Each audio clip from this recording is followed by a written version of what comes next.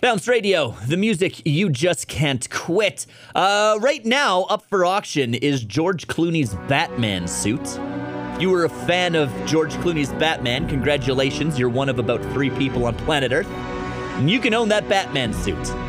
Of course, George Clooney's Batman, most famous for being the Batman where they were like, you know what the Batman suit needs? Nipples. We need to make sure everybody knows that the Batman is indeed a man, and the best way to do that is to be like, ooh, look how cold it is outside in Gotham today.